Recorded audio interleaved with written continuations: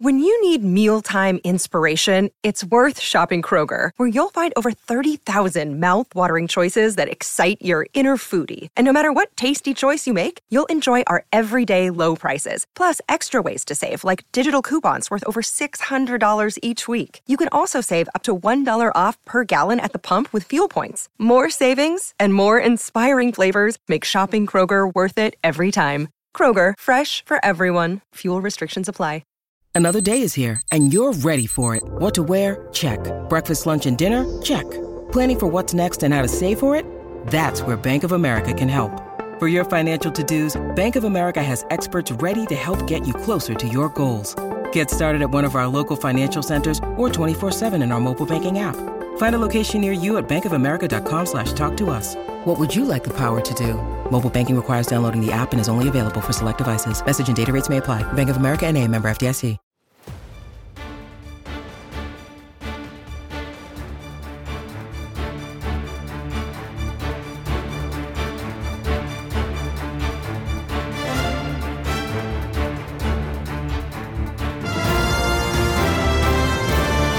Good evening, and welcome everybody here to the Lakers Lowdown Podcast, live edition here, because it is trade day, the deadline week. You wouldn't know it based off of the complete lack of trades. So we're going to talk about that. We're going to discuss why that is the case. And for some of you who are regular listeners or viewers, that is not going to be necessarily new information. I do have some new information, though, to be able to give you, whether it's about the talks with Atlanta, whether it's talks with Brooklyn, whether it's players in particular, or a kind of macro level approach to this deadline. There is actually some stuff that I can be able to update you on here with one disclaimer. So once I offer that up, we will be able to get to that. And then I do want to look ahead to discuss what a deadline that might continue on this path would mean for the Lakers moving forward, not just this season where they are still very much a flawed roster that needs to be fixed, but also like beyond this season. LeBron isn't going to be thrilled or wouldn't be thrilled if the Lakers do wind up walking away from this deadline without making any serious improvements. So we're going to discuss that. And then, I do also think if this is the new norm in terms of the way that this market is kind of playing out, I do think it's worth the time to discuss Rob Pelinka's approach in the last couple summers and off seasons, and maybe, discuss a potential change in approach there moving forward. So, yeah, as you can tell, a lot to get to. Let's dive on it. So we are wrapping up day 2. I am recording this right now at 8:05 Pacific on Tuesday. For those in my time zone, it is 10 o'clock Eastern. It is 11 o'clock. We are nearing, might even get to midnight. We might even reach day 3 while I am on the air here, depending on how quickly I can get to everything. And I would like to take some questions and comments there at the very end as well. So we will get to that. And yes, L, to answer your question, this is live on YouTube right now. So please do subscribe. Hit that subscribe button. Hit that like button.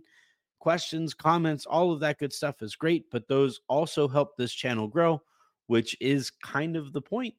Aside from informing you guys and entertaining you guys and fanning out along with you guys in this kind of unique way that I can. But yeah, this is live on YouTube. YouTube.com/@LakersLounge is where you can find this. But anyway, it is day 2. It is basically wrapped up at this point. And nothing, right? Not just is there nothing, but talks around the league. Everybody is just kind of like sitting there. I think they're based on what I've heard, there are some deals where the framework is basically done and the involved teams are just waiting till Thursday, especially the sellers are just waiting until Thursday to actually pull the trigger on selling off a piece of their rotation.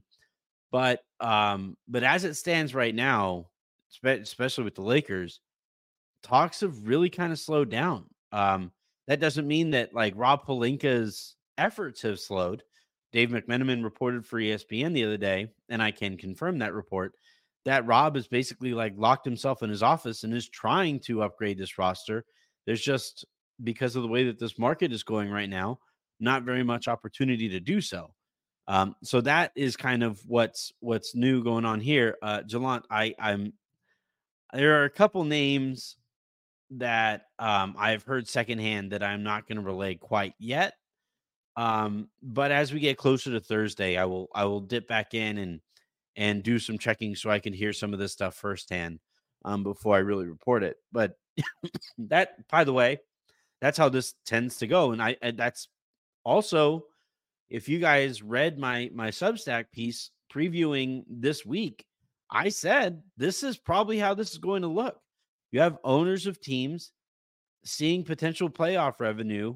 Now it would be play-in revenue. You're only talking about one game that way. But, if you win a couple of those games, you get into the postseason. Now you have potentially upwards of like 3 or 4, or anywhere between 2 and 4 home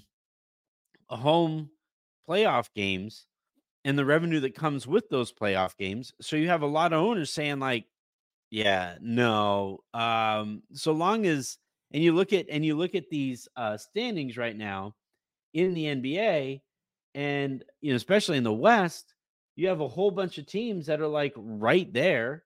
And for those teams that are right there, those owners are not going to selling pieces, right? And you can almost say, roughly the same in the East, where seeds, now you have Miami that's and Orlando that's a little out ahead. We have Chicago and Atlanta, Brooklyn and the Raptors all within like 5 losses or so. And for those teams, those owners aren't going to just selling off pieces while they think there's a chance that those teams could get into the play-in. Maybe win one of those play-in games, or win a couple of those play-in games if you have to, and maybe get to the postseason. And for those owners, it's just not worth it. And that's exactly what I wrote for Substack the other day, where it was like, yeah, I think because this market is being squeezed at the very top because teams don't want to spend above that second apron. And there are some teams that are even more unwilling to go above the first apron. That's not the Lakers. I know people are going to react to one of the things that I'm going to say here a little bit later. But it's also being squeezed at the bottom, where you have teams that would be penalized a lot more in a lot more tangible ways by not reaching that salary floor. So those teams are reluctant to completely bottom out and lose all of their future money, because they would prefer some of that go to guys that they kind of know and trust, rather than, in years past, you'd be able to, if you were not trying to win, you could essentially, not hit the salary floor, and your punishment really at that point would basically be paying out the gap between your final payroll and the salary floor. You would divvy it up to the rest of the guys on that roster. And now there are actual punishments in line for that. And teams are now being squeezed at the bottom of the market too. You add to that the flattened lottery odds, where it doesn't necessarily pay to do as much losing as you can possibly do. And you have a lot more teams kind of jumping up and down the draft board as a result of that. And if you think that, hey, I can vie for a play-in spot and it may not cost me all that much in terms of draft standing, then we may as well continue to try to win. And then the last part of this too is I just think there just aren't very many draft picks from these contenders. The Lakers can only move one first rounder. You can go on down the line, and most of these contenders only have, one or two first rounders at their disposal, especially at the top of the conference. The outlier there is OKC, but we know they're never going to trade their first rounders, especially not for the guys that are on the market right now. And yeah, and then I guess that's another thing that we need to mention here. The guys that are on the market right now aren't that inspiring. Like I like DeJounte Murray, but if he is like the best player who is actually available right now, then it's not a great trade market. I like Dorian Finney-Smith, but if he's like a top 2 or 3 player who is on the trade market right now, it's not that great of a market. So you have a combination of all of these things. And I really kind of think now we'll see what Wednesday looks like. This is usually, well, normally things start picking up on Monday. And then normally, certainly Tuesday. If we don't see any progress again on Wednesday, I do think it's worth having a real conversation about whether the in-season tournament is actually good for the league, because this is a time where the NBA, in that week leading up to the Super Bowl, tends to, kind of carve out their own niche in terms of news and interest. And if there is no movement this time of year, and that becomes the new norm, then the in-season tournament, the flat lottery odds, all of these things that were done to make these teams try a little bit harder during the regular season, those things, are going to have unintended consequences. And it appears like we are living through one such unintended consequence right now, with this market basically not moving. Now on the Lakers front, right? That's what we're all here for. This is indeed the Lakers Lounge channel. This is a Lakers Lowdown episode. But on the Lakers front, I previewed this deadline and I thought that it was going to be kind of quiet. All that I've heard in the days before today, in the lead up to today, even more kind of, pessimism that a deal is going to come into fruition for DeJounte Murray or for Dorian Finney-Smith, or, that would really change this roster. So, take that for what you will. I have heard from a couple people close to the situation that it appears like D'Angelo Russell might actually make it through this deadline and remain a Laker, past Thursday. Now, again, I do want to, offer the qualifier here. Everything that I'm saying is as of 10:15 my time, that is Central Time, on Tuesday evening, or Tuesday night. But, I do think that there is, coming into the season, I thought that there was almost no chance that D'Angelo Russell would not be on this team past the trade deadline. People close to the Lakers, people throughout the league didn't think that there was a chance that D'Angelo Russell would not be people throughout the league thought that there was no chance that D'Angelo Russell would be a Laker past the trade deadline. That again is kind of a signifier of this market, in that, it's just a very frustrating spot that a lot of these teams find themselves in. And for the Lakers specifically, and I've said now for a few days that I've thought that the whole D'Angelo Russell, Atlanta noise and all of that, and how Atlanta wants the Lakers to find a third team, I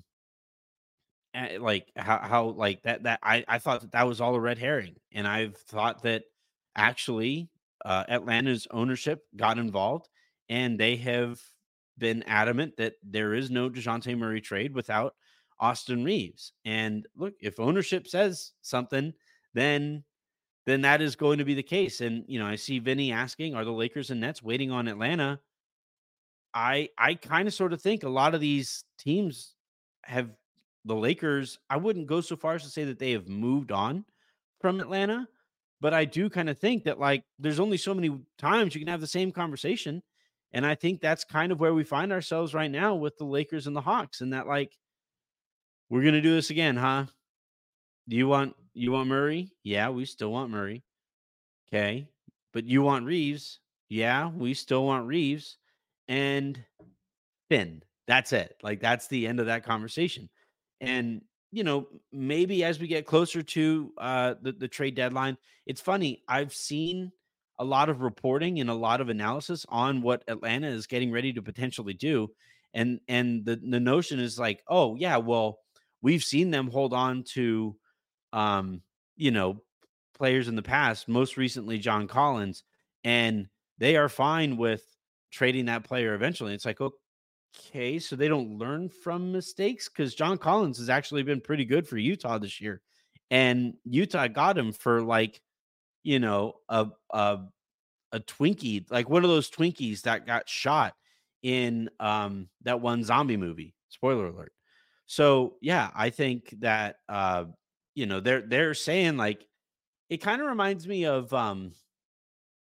there's a scene from Blazing Saddles where the sheriff, like, realizes, oh, that's right, like, all these people, like, they hate me because I'm black and cool. Like, this is how am I going to get out of this spot?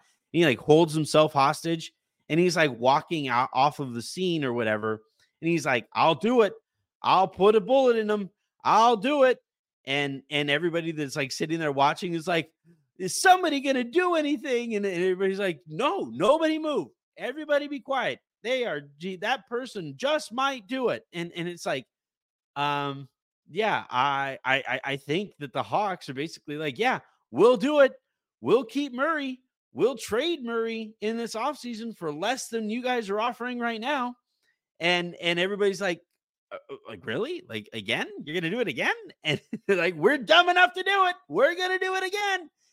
And yeah, I kind of think that that's kind of where the market finds itself.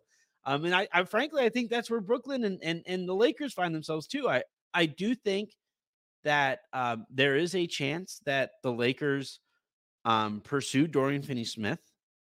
We'll see if Brooklyn is okay with taking Gabe in that trade. I don't think the Lakers would like to move D'Angelo Russell and not get a starting point guard back. And so, yeah, I think as it stands right now with those talks between the Lakers and the Hawks, it's just at this continued stalemate where Atlanta is, being ardent about demanding Reeves. And with, by the time some of you guys are listening to this tomorrow morning, you are nearing that point where you're like within 36 hours of that trade deadline. And, Atlanta risks, going into the offseason. And now they're saying that, maybe they'll have a better chance at trading DeJounte Murray at in the summer when there are more picks available for some of these teams. But, like, if you're one of these teams, and, like, I don't think what's stopping the Lakers from trading for DeJounte Murray is the fact that they don't have an extra first rounder. I don't think the Lakers would trade a second first rounder for DeJounte Murray. I don't think a lot of teams now, given how they've seen what it's done to Atlanta, where Atlanta, I think the year before they traded for DeJounte Murray, were in the conference finals. Then they give up all that draft capital and they've been mediocre since. Like, why would any other team in the NBA look at that? Not blaming DeJounte Murray solely for that, but if you're dumb enough to set the market too high, that's not on everybody else. Like, that's not like, it's not my fault. It's kind of like marketplace, right? Where somebody will buy something and they'll say, well, this was originally marked at $1,200. And I'm like, okay, cool. But, like, nobody else is going to pay $1,200 for this thing. So that price is going to drop. It's going to drop. It's going to drop. And eventually you're either going to decide, well, I'm not going to sell it because I don't want to do that. Or you're like, well, I'll just get whatever I can for him. And maybe Atlanta just waits. And eventually they reach that point where they do just get whatever they can for him. And that's probably going to be less than the Lakers are currently offering. Just like the Detroit Pistons are probably going to get less this year if they move Bojan Bogdanovic than they could have last year. Just like the Nets are probably going to get less for Dorian Finney-Smith than the 2 first rounders that they reportedly turned down. Yeah, you can set those prices as high as you want, but the market doesn't have to listen. And I think that's kind of where we find ourselves with the Lakers and D'Lo and DeJounte Murray.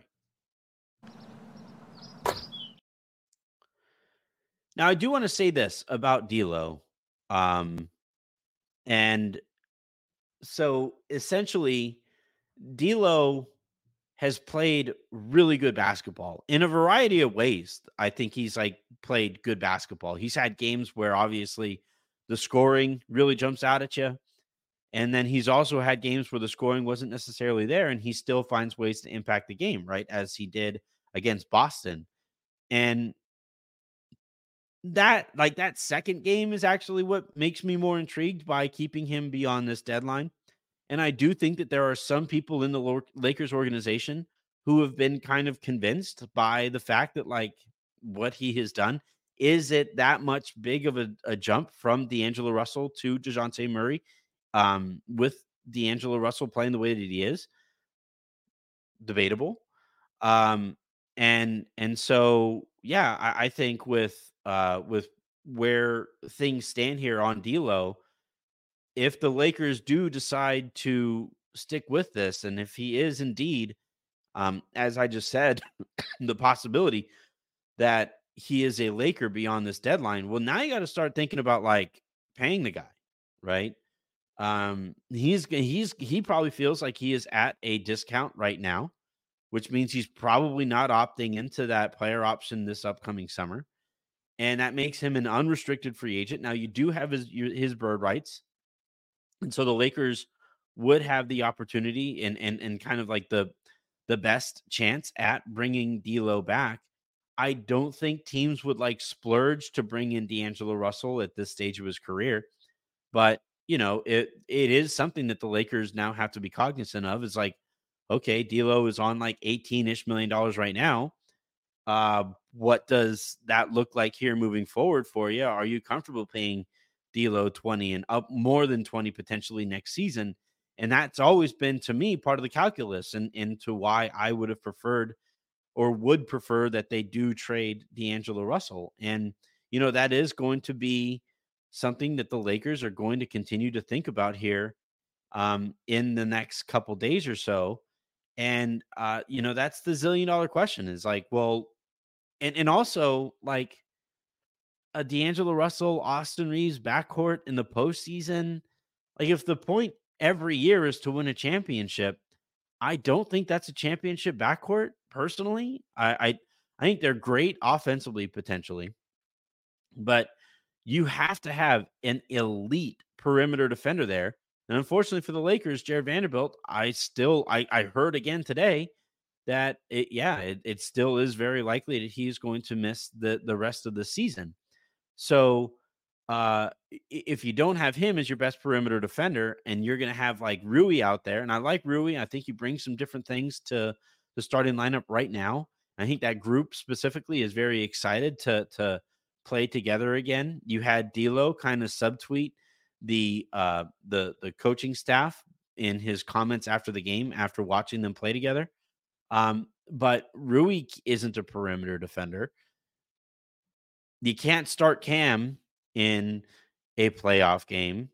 And, like what are your options there? And that's why I personally like, all right, fine. You aren't interested in trading a first rounder and D'Angelo Russell for DeJounte Murray. I think that Vinny is onto something here when he says I would do DFS for Gabe and picks and keep D'Lo. I think that's the trade that I heard today about that made the most sense to me in terms of like impact on the team that the Lakers are considering is something like that where now if they do that, now you have to find, I think, another point guard to kind of solidify that rotation or another creator. Although the way that Anthony Davis is creating with the ball now, maybe that makes you more comfortable trading Gabe and going into the postseason with only Austin and D'Angelo Russell as your kind of lead guards. But yeah, the idea that the Lakers may go into the postseason with D'Angelo Russell and with Austin Reeves again after getting swept in the Western Conference Finals. Like, uh, if the point is to win championships, you can't quite do that, right? And that is where I think things get interesting moving forward when you're talking about what various deadline outcomes, the impact that they might have on the Lakers here moving forward. Before we move on really quickly, I do want to ask everybody, we have like 550 people here. We keep setting records for people who are tuning into these shows, and I greatly, greatly appreciate it. So to those of you who are new, please do hit the subscribe button, whether it is wherever you get your podcasts, whether it's on YouTube, whether it's following me on Twitter or X at Anthony Irwin LA, whatever it is. Like join the community. It's a fun one. I really enjoy the role that I have been able to play in this as I move further and further and further from like traditional fandom into, I guess now Harrison calls me an insider. I'm thinking about changing my Substack name to Insighter, like INSIGHTER, like where it's insight and not necessarily just inside information. But we'll see. But anyway, yeah, please do subscribe. Let's keep on with the show though. So what would this mean? Like if the Lakers do stand pat here, or if they make moves that are more on the peripheries, again, I'm told to look for the Lakers to dip under the luxury tax here with some deal where they take back, I think they have to take back at least 1.2 or 3 million bucks less than they send out. And that's if they don't add anybody on the buyout market, which I'm told that the Lakers are looking to do to, if they have a quiet deadline, if this quiet deadline continues. So what would that mean though? Right. Talked about the impact that this would have on D'Angelo Russell and what the Lakers would be looking to do with D'Angelo Russell. That makes me a little nervous. But I do think though that like the guy that you have to look at most is LeBron James, right? We've seen him flirt with the New York Knicks. We've seen him flirt in trade deadlines past when the Lakers sat that one out. Remember the first Russell Westbrook trade deadline? The Lakers didn't do basically anything, and he was complimenting Sam Presti and Les Snead and the jobs that those GMs do for their respective teams. And LeBron can, I don't think he actually did, but remember LeBron talked about retirement coming off of that sweeping that they were handed by the Denver Nuggets last year. And I think that I'm not going to say he's not going to retire. And I think there is a lot of question as to whether he would even opt out of a $51 million player option. But I do think that everybody has that breaking point. And the analogy I used on it on a show I did recently, I did the Big Baby show yesterday or the day before. I think it was Monday. It all blends together. Apologies. But the analogy that I kind of used here, think of LeBron as big brother and or like an older brother, and think of the Lakers with like their kind of inexperienced ownership and inexperienced front office as like younger brother, right? Think about yes, there he is. So Big Baby Sports is the channel that I was on the other day. Fun show that I did that day. But I compared this relationship to big brother and little brother splitting a room, which I did with my younger brother at one point. And so if you think about it, like every older brother basically says like, all right, my part of the room starts here. I am laying down a line right here that you are not allowed to cross. And what's the first thing? In some cases, right, some older brothers will even get some tape or something like that, or they'll like mark it off with some clothes or something. And what's the first thing the little brother does, right? The line's right here, right? They go and they put a finger right there. And they just like, hey, look at me. I'm over here, right? This used to happen all the time at the beach too, right? Where you're like, look, this is my part of the beach. I'm going to go ahead and, just draw out a border for myself. And Andrew, don't mess with my border. First thing Andrew does, hey, look at me, boop, and I'm like, and eventually you break, right? Eventually, like that little brother puts one toe too far over, and you grab little brother and you Hulk smash him all over the beach, right? Or you throw him onto his bed, and you tickle him until he's ready to pee himself. And I will neither conform nor deny that I'd ever did any of those things. I was a saint as an older brother. Don't ask Andrew. But I do kind of think that like this is a situation here with LeBron where he's like, I don't like Darvin isn't it. Like, or even before that, it was like, please hire Ty Lue. He's available. I won a championship with him before. Can we just bring in the guy that makes the most sense here? Dip a toe on the other side. We won't bring in Ty Lue, but you'll like Frank Vogel. And it worked out, right? They won a championship or whatever. But that was kind of the first time that like LeBron was like, are you kidding me? Come on. All right, fine, whatever. And then they trade for Russell Westbrook, which was kind of the two sides working together. A lot of people like to paint that picture as LeBron and AD forcing that trade to happen. That is not the case. I've been told over the years by several people that Rob Pelinka was very much in on that trade. So it was kind of like a 50-50 work, right? Sometimes brothers work together. Ever since then, though, you had Rob Pelinka leaking at every opportunity he had. Oh, yeah, totally. All those guys' idea. That was, I don't know what happened there. Hey, Rob, you had to make the call. What? No, not me. I didn't. It was AI.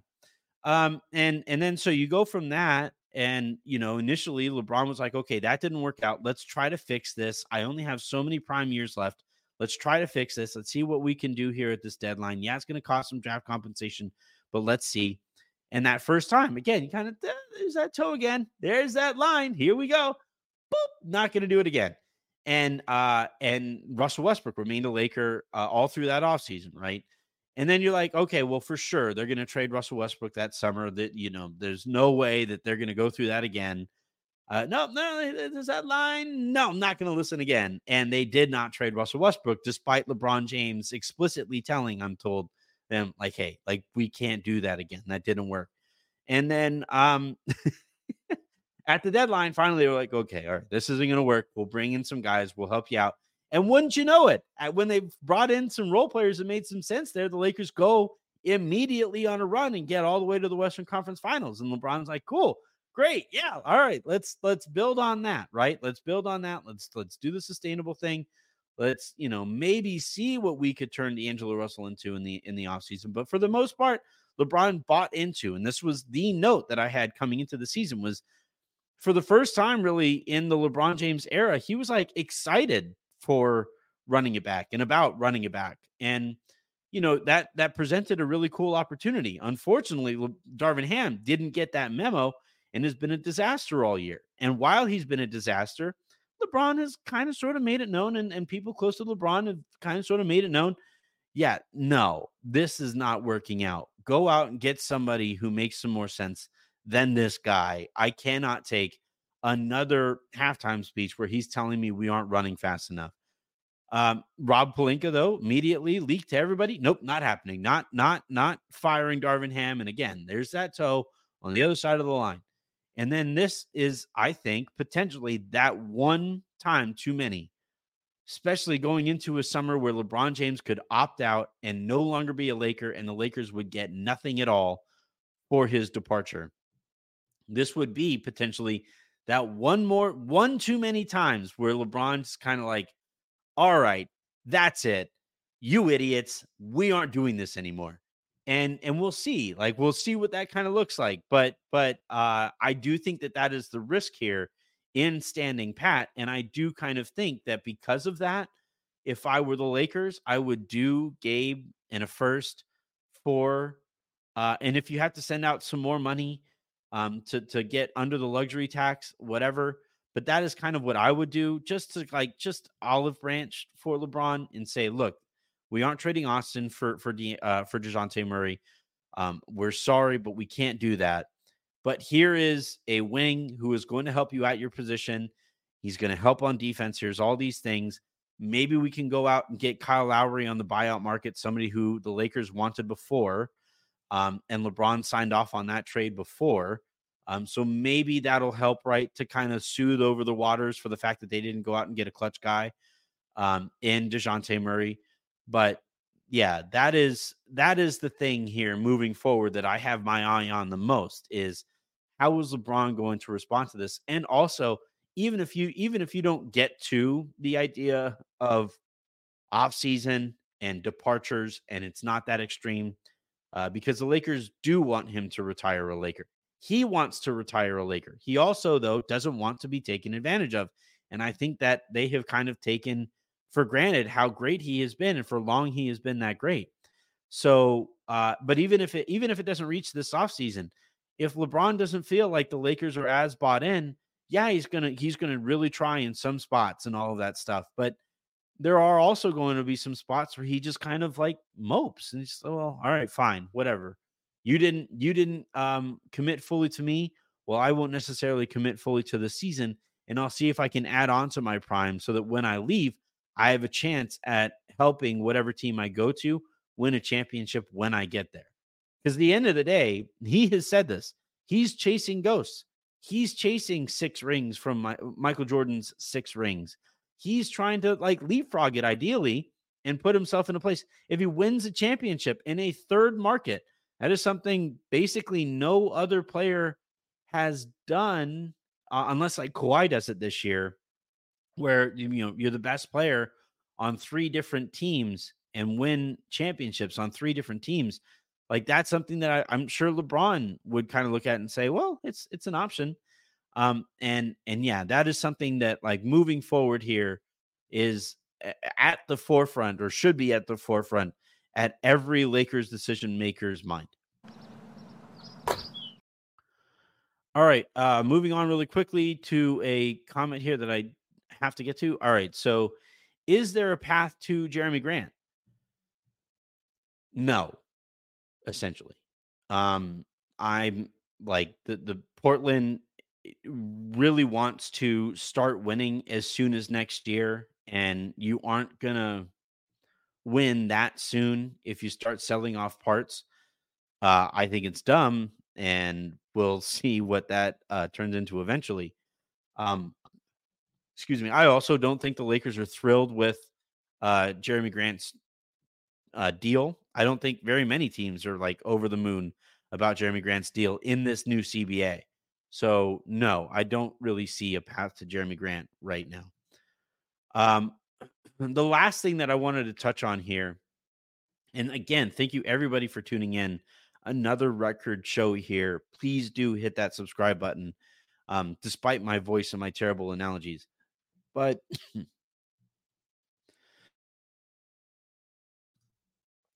the last thing I wanted to talk about here is Rob Pelinka and the approach that he takes to these summers, where I think he takes for granted, oh yeah, well, I didn't get a great offer for Russell Westbrook. We'll just go ahead and address that in the season.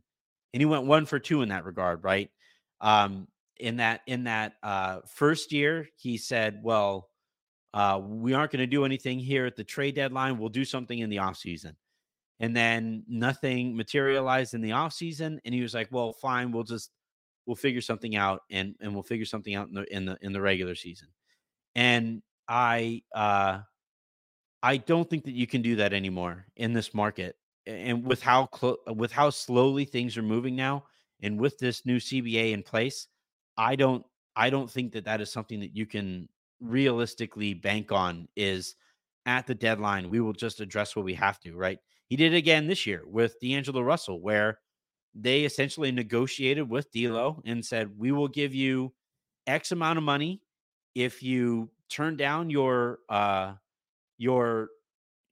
trade, your no trade clause. If you turn that down now, we will give you X amount of money. If you don't turn it down now, we'll give you slightly less money than that. The Lakers, I've also been told, and I've also told you guys in the past, that the Lakers tried to sign D'Angelo Russell to a bigger contract worth only the 1 year on it. But he wanted the extra year. He wanted that player option. Makes sense. And the Lakers thought, hell, when they signed the deal, there was a couple days there where like they agreed to the deal, and between then and signing it, they canvassed the league and made the decision. Then we're like, okay, well, we'll just come back to this in the regular season, and we already have that bit of business done where he waived his no trade clause. For sure, we'll be able to move him.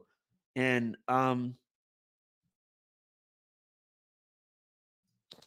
it didn't play out that way. It hasn't played out that way. So I do think here for the Lakers and for Rob Pelinka moving forward, you can't just bank on what you think you should be able to get done at the deadline or in the buyout market or whatever. Like, they got to stop procrastinating, and they got to start like doing these things in ways that making those adjustments to the roster and doing them kind of when that opportunity presents itself, even if you feel like you're getting like 10 cents less on the dollar.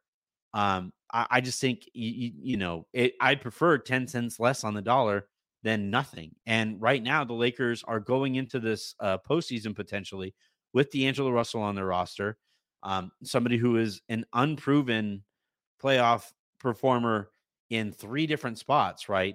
Whether it was with Brooklyn or with Minnesota or now with the Lakers. He got benched in all of those playoff runs. And on top of that, you're going to have to pay the guy probably as soon as this summer, which are you going to do that all over again and hope to sign him and then trade him next year too? We're just going to keep doing that dance. So if this postseason doesn't go well, or if the rest of this regular season doesn't go well, I think there's a lot of risk involved there. And I think Rob Pelinka and this Lakers front office, which again is still unproven. I do like to continue to mention that because there is no, like, you have Bill Burka, who's been in the NBA forever, but he's never been a GM. You have Phil Jackson consulting the Lakers occasionally, but he was a terrible GM. You have Kurt Rambis. He has NBA experience, but not as a GM and as a bad head coach. And so, like, the extent of the on the job experience that the Lakers have right now is like still going right now with Rob Pelinka. He's the most experienced person in that front office because there is nobody else in that front office who is there working with them and kind of helping them with these things and analyzing the CBA to say like, hey, if this is actually how this is going to go, this is how we would foretell some of these trends going. And if I could see this trend coming here, somebody affiliated with the Lakers should have been able to too, you would think, right? And yet no, like they might sit here through the deadline and not be able to make a move, and I think they would have themselves to blame. Emmer says that I personally think that because he was ran into the ground last year, since our front office wouldn't budge on a Russ trade, it contributed to his foot injury. Does LBJ think the same? I'm not going to speak for LeBron, but it probably didn't help. Like the Lakers, and you looked at that entire roster, and they were exhausted because of how much ground they had to make up before they even got to the postseason. And when they finally got there, they were wiped. And I think a lot of that had to do with the way that the front office handled their business last year. It was why I was hopeful coming into this trade deadline that the Lakers would do their work here. And even before the trade deadline, I was hoping that the Lakers would have enough momentum to where they wouldn't have to like go on the sprint that they went on last year. But they're going to have to again, because you look at the standings that they're currently in, they're in the 9 spot right now. They're 27 and 25. But if you have to do a whole bunch of work if you're going to catch Phoenix in the 6th spot that would take you out of the play-in range. Phoenix has 4 fewer losses there. So that's probably out of the cards. If you want to only play one play-in game potentially, the Lakers would have to, again, New Orleans is in the 7th spot. They also have 4 fewer losses than the Lakers. The Mavs have 2 fewer losses than the Lakers. And in that scenario, you would play an away game at New Orleans to avoid playing a second play-in game. And yeah, like the Lakers are going to have a lot of work ahead of them here.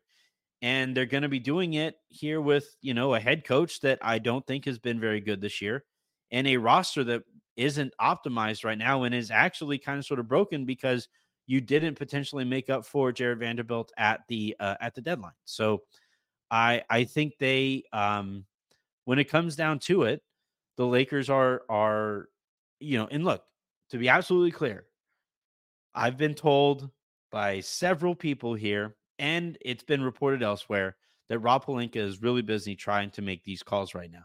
And by the way, when you talk about like how did it go from so much information flow to now it feels like it's kind of bottlenecked? It's because essentially like the way that Rob Pelinka does business, I've been told, is he he gathers all this information with a whole bunch of people throughout the organization. And those people like provide him scouting and on their own team, on the trade market, on the potential buyout market. And then he kind of locks himself in a room, sometimes with Darvin Ham, and they go off and they make their decisions together. And obviously, when there are more people that are a part of that conversation, that opens up the information flow out to those who are reporting on the team. And in this case, though, when that conversation really dwindles down, you only have like a handful of reporters who Rob Pelinka does, talk to directly, in the way that like like I would need to if I was going to update the situation.